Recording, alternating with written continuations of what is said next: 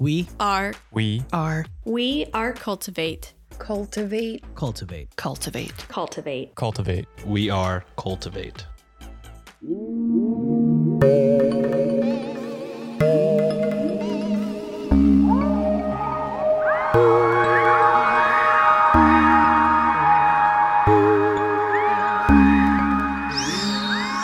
Well, hello there, and thank you so much for tuning in to Weird Distractions Podcast. This is a weekly show where I, your host Alex, rotate discussing true crime cases, paranormal hotspots, eerie folklore tales, urban legends, and conspiracy theories to provide you, and more than likely what the creator of Bingo may have considered a weird distraction from everyday life. This week, to celebrate it being the month of October, aka the spookiest month of them all, I'm discussing a true crime case with some very weird and creepy layers of the paranormal and lore associated with it. But before we get into that, I have a little bit of housekeeping to share before I'll fill you in on what I need a distraction from this week. If you need a distraction and you want me to read it on a future episode, please feel free to shoot me a DM or send me an email. In terms of housekeeping, just a heads up that midweek mini spooks are back. The first episode is scheduled for this Wednesday, and hey, if you're new here, hello, thanks for tuning in. But if you're new and you're not sure what I'm blabbering on about, well, Midweek Mini Spooks is a weekly series that comes out only in October to prep us all for Halloween. Every Wednesday this month, there will be a bite-sized, spooky episode to tune into. Make sure you're following the podcast on your favorite podcast platforms, such as Spotify, Apple Podcasts, Good Pods, or whatever platform you use, so that you never miss an episode. In terms of my need for distraction this week, it's pretty simple, kind of basic, if anything. I would have to say I've just been feeling very unmotivated and very blah with anything, really. Whether it's working out or doing things around the house, my energy has just been really low, and I don't know what's going on. I don't know if it's just maybe the season's changing, although we are entering to my favorite season, but yeah, I'm not sure. So my need for distraction is just low energy this week and last week. I think I'm also just coming down from all the overwhelm with work lately, with all the intensive training. I did finish the second portion of my training, which that's good. Thank goodness. That was awful. But yeah, just feeling worn down. And hey, let me know if you're feeling it too. Maybe there's more than just me out there that's feeling this way. I mean, I'm sure there is. There's gotta be. I can't just be on this little weird planet with these thoughts and feelings on my own. But if I am, then at least I'm about to tell you something that will distract not only me, but maybe even you from the world around us. Because this is the first episode of October, I wanted to try and cover something that had a layer of mystique and kind of eeriness to it. I know I've had a lot of true crime case-based episodes as of late, but once I learned about today's episode, which is based out of one of my favorite states, I couldn't help myself but to cover it and tell you all about it. So, to the state of Pennsylvania we go this week as I tackle the Hex Hollow Murder, aka the murder of Nelson Ray Meyer. Due to potential coarse language, distressing topics, and other disturbing adult themes that could be discussed today, listener discretion is advised. As I mentioned in the intro to this episode, there's many layers to this case. There's also a lot of different people that we're going to learn about today. So let's kick off with learning about Nelson Ray Meyer. Nelson was born within York County, Pennsylvania in the United States on October 1st of 1868 to parents Rachel and Henry.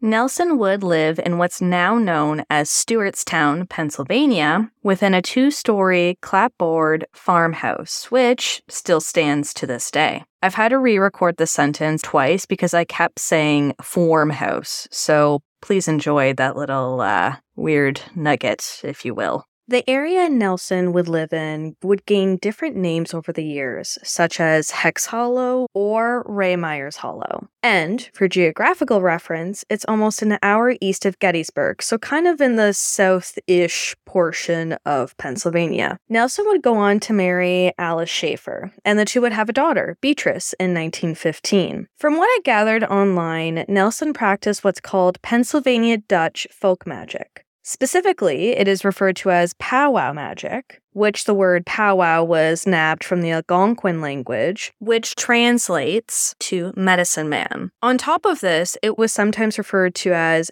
Brahim. I did look up the pronunciation for the last word, but I feel like no matter which way I say it or try to say it, I've said it wrong and I've probably cursed myself in the process. The practice seems to be this blended mixture of healing rituals, good luck, protection, or healing spells, and all to say that these were considered acceptable forms of craft in colonial Pennsylvania. Which is kind of ironic because a couple of 100 years prior to, it would have been considered witchcraft, and more than likely Nelson and others would have been burned at the stake. So, interesting.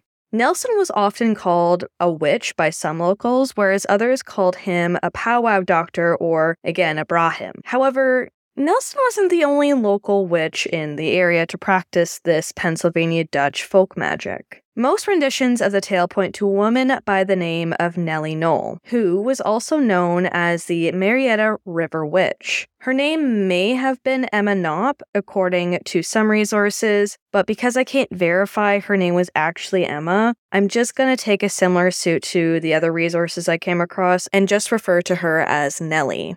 So we've got Nelson practicing and we've got Nellie practicing. And from what I've gathered in the renditions of this case and of kind of the lore around it is that Nellie did not like Nelson. I don't know why. Maybe he was getting more customers than she was. It's really hard to say, but the consistent retelling of what happened points that Nellie did not like Nelson. And if this was 110% the case, then by the fall of 1928, Nellie had herself a little bit of an opportunity to knock Nelson out of the picture when another man by the name of John Blymeyer came to her door believing he had been cursed. Before I get a bit ahead of myself here, let me tell you a little bit more about John, since he is an integral part of the case. John Blymeyer, similarly to Nelson, was also born in York County, Pennsylvania. However, John was born in December of 1894. According to locals that knew him, John had a history of bad luck, poor health, both physical and mental, along with the death of his son, Richard, and then his daughter, Josephine.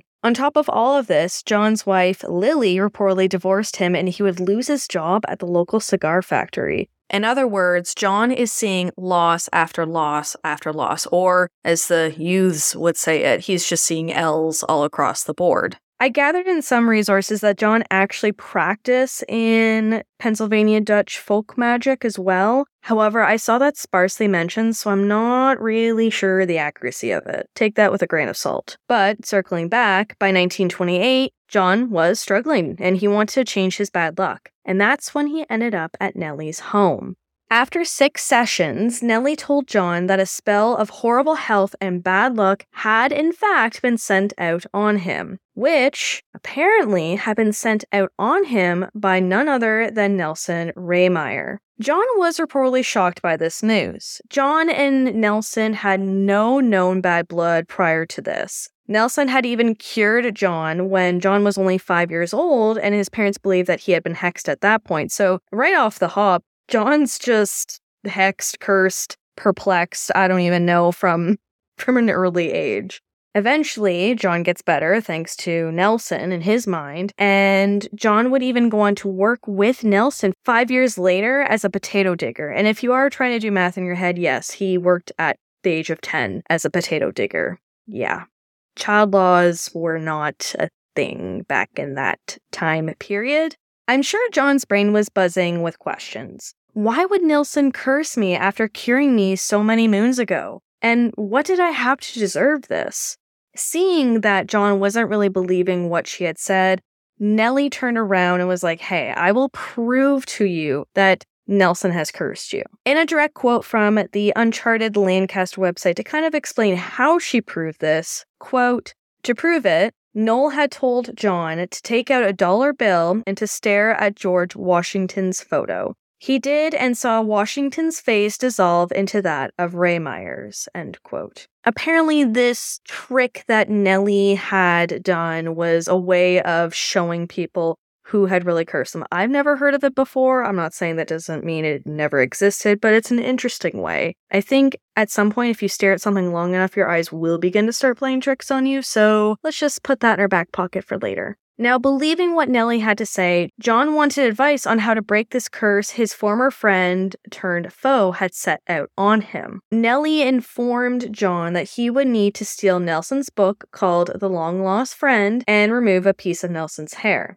I'm not sure what it meant for the hair to be buried, but I will say the book that John was told to take from Nelson was apparently Nelson's spell book. Once these objects were obtained, both items would eventually need to be buried about 6 to 8 feet underground. Out of options and wanting his series of unfortunate events to end, John set out to do just that. But he wouldn't do this alone.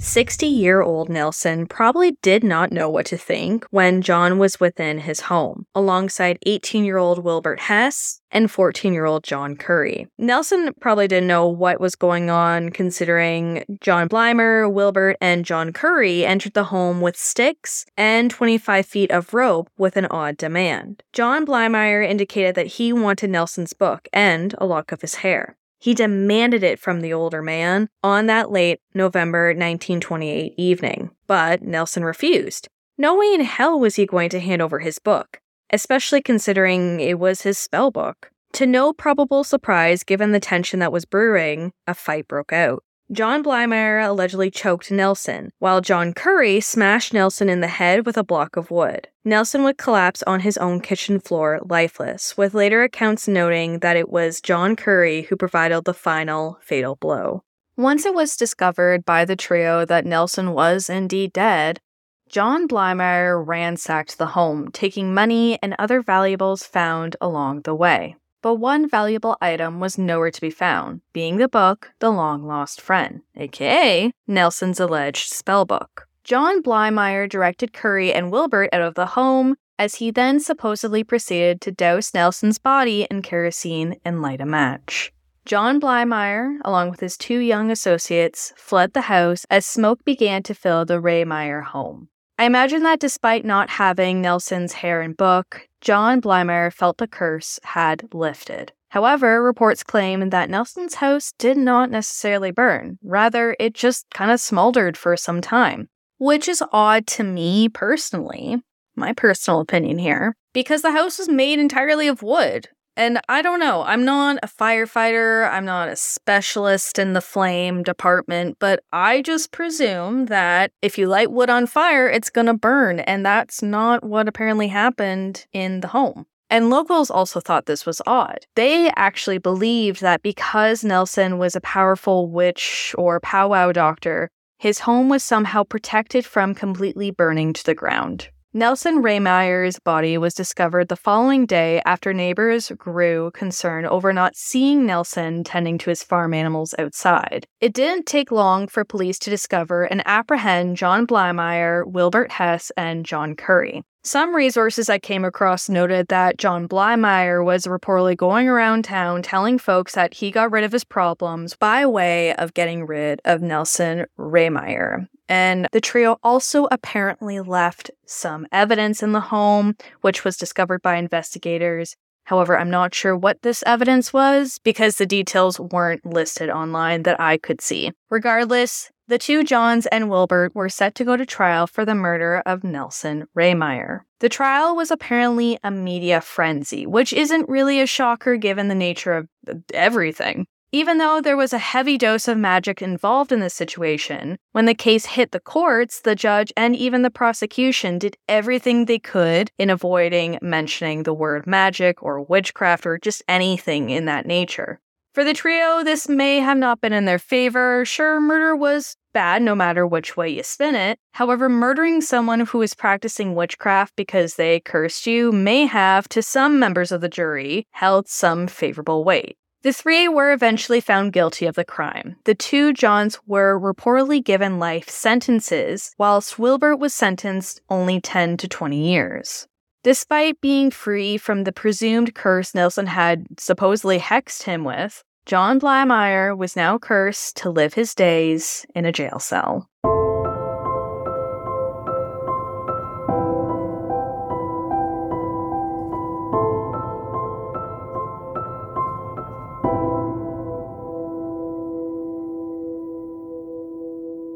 Luck may have just been on the trio's side after all, as John Curry and Wilbert Hess were paroled in 1934. John Blymeyer, on the other hand, only served 23 years of his life sentence, with reports claiming that he was actually paroled in 1953.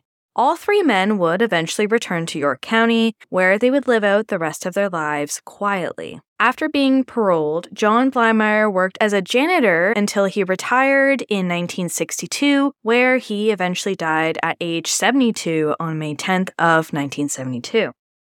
Wilbert Hess, who was 18 years old when he stood side by side with John Blymeyer and John Curry that fateful November night, reportedly died in 1979 at the age of 68. Unfortunately, I couldn't find out what happened to John Curry post his parole release. All three men seemed to be able to move on, though.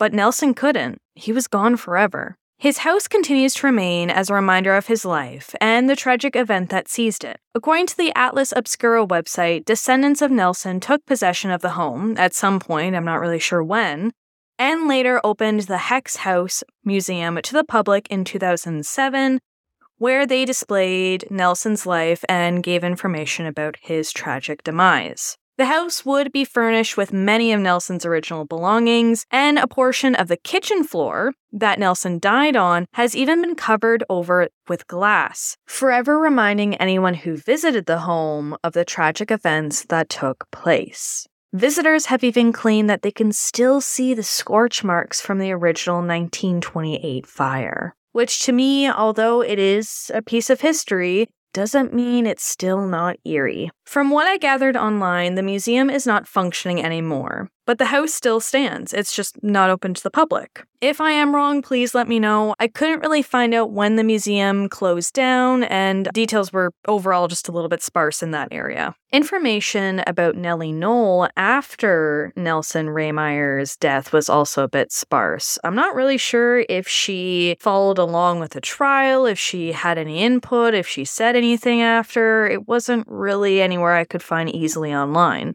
That, and I couldn't figure out whatever happened to Nelson's spellbook. I don't know if maybe it was found within the home and they had it in the museum. It's, again, something I just couldn't figure out. Before I wrap up this week's distraction, I have one last spooky weird thing I want to tell you all. Given the house's history, there seems to be quite the local lore that the house is pretty haunted. To elaborate further, here's a direct quote from the Philly Ghosts website. Quote, accounts from local residents tell of shadowy figures lurking around the property when no one is there. Others state that if you throw pebbles at the home, it will throw them back at you. Disembodied voices have also been recorded in the forest surrounding the home, and a dog with red eyes, a symbol of death, has been spotted roaming the property. End quote. Is it possible that the former home of Nelson Raymeyer contains his magic, despite him being gone for almost 100 years? It's really hard to say. As usual, I'll leave that up to you to ponder on.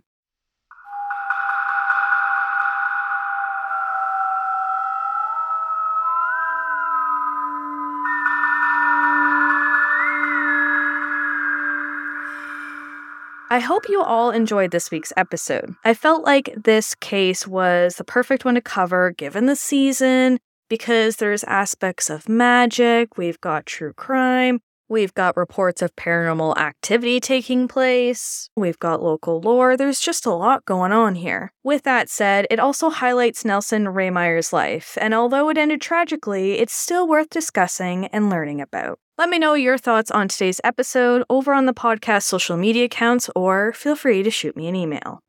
If you've enjoyed today's Weird Distractions episode, please consider telling your friends, family, coworkers, anyone who you think needs a distraction about the show. Doing so is one of the best ways to support this show for free.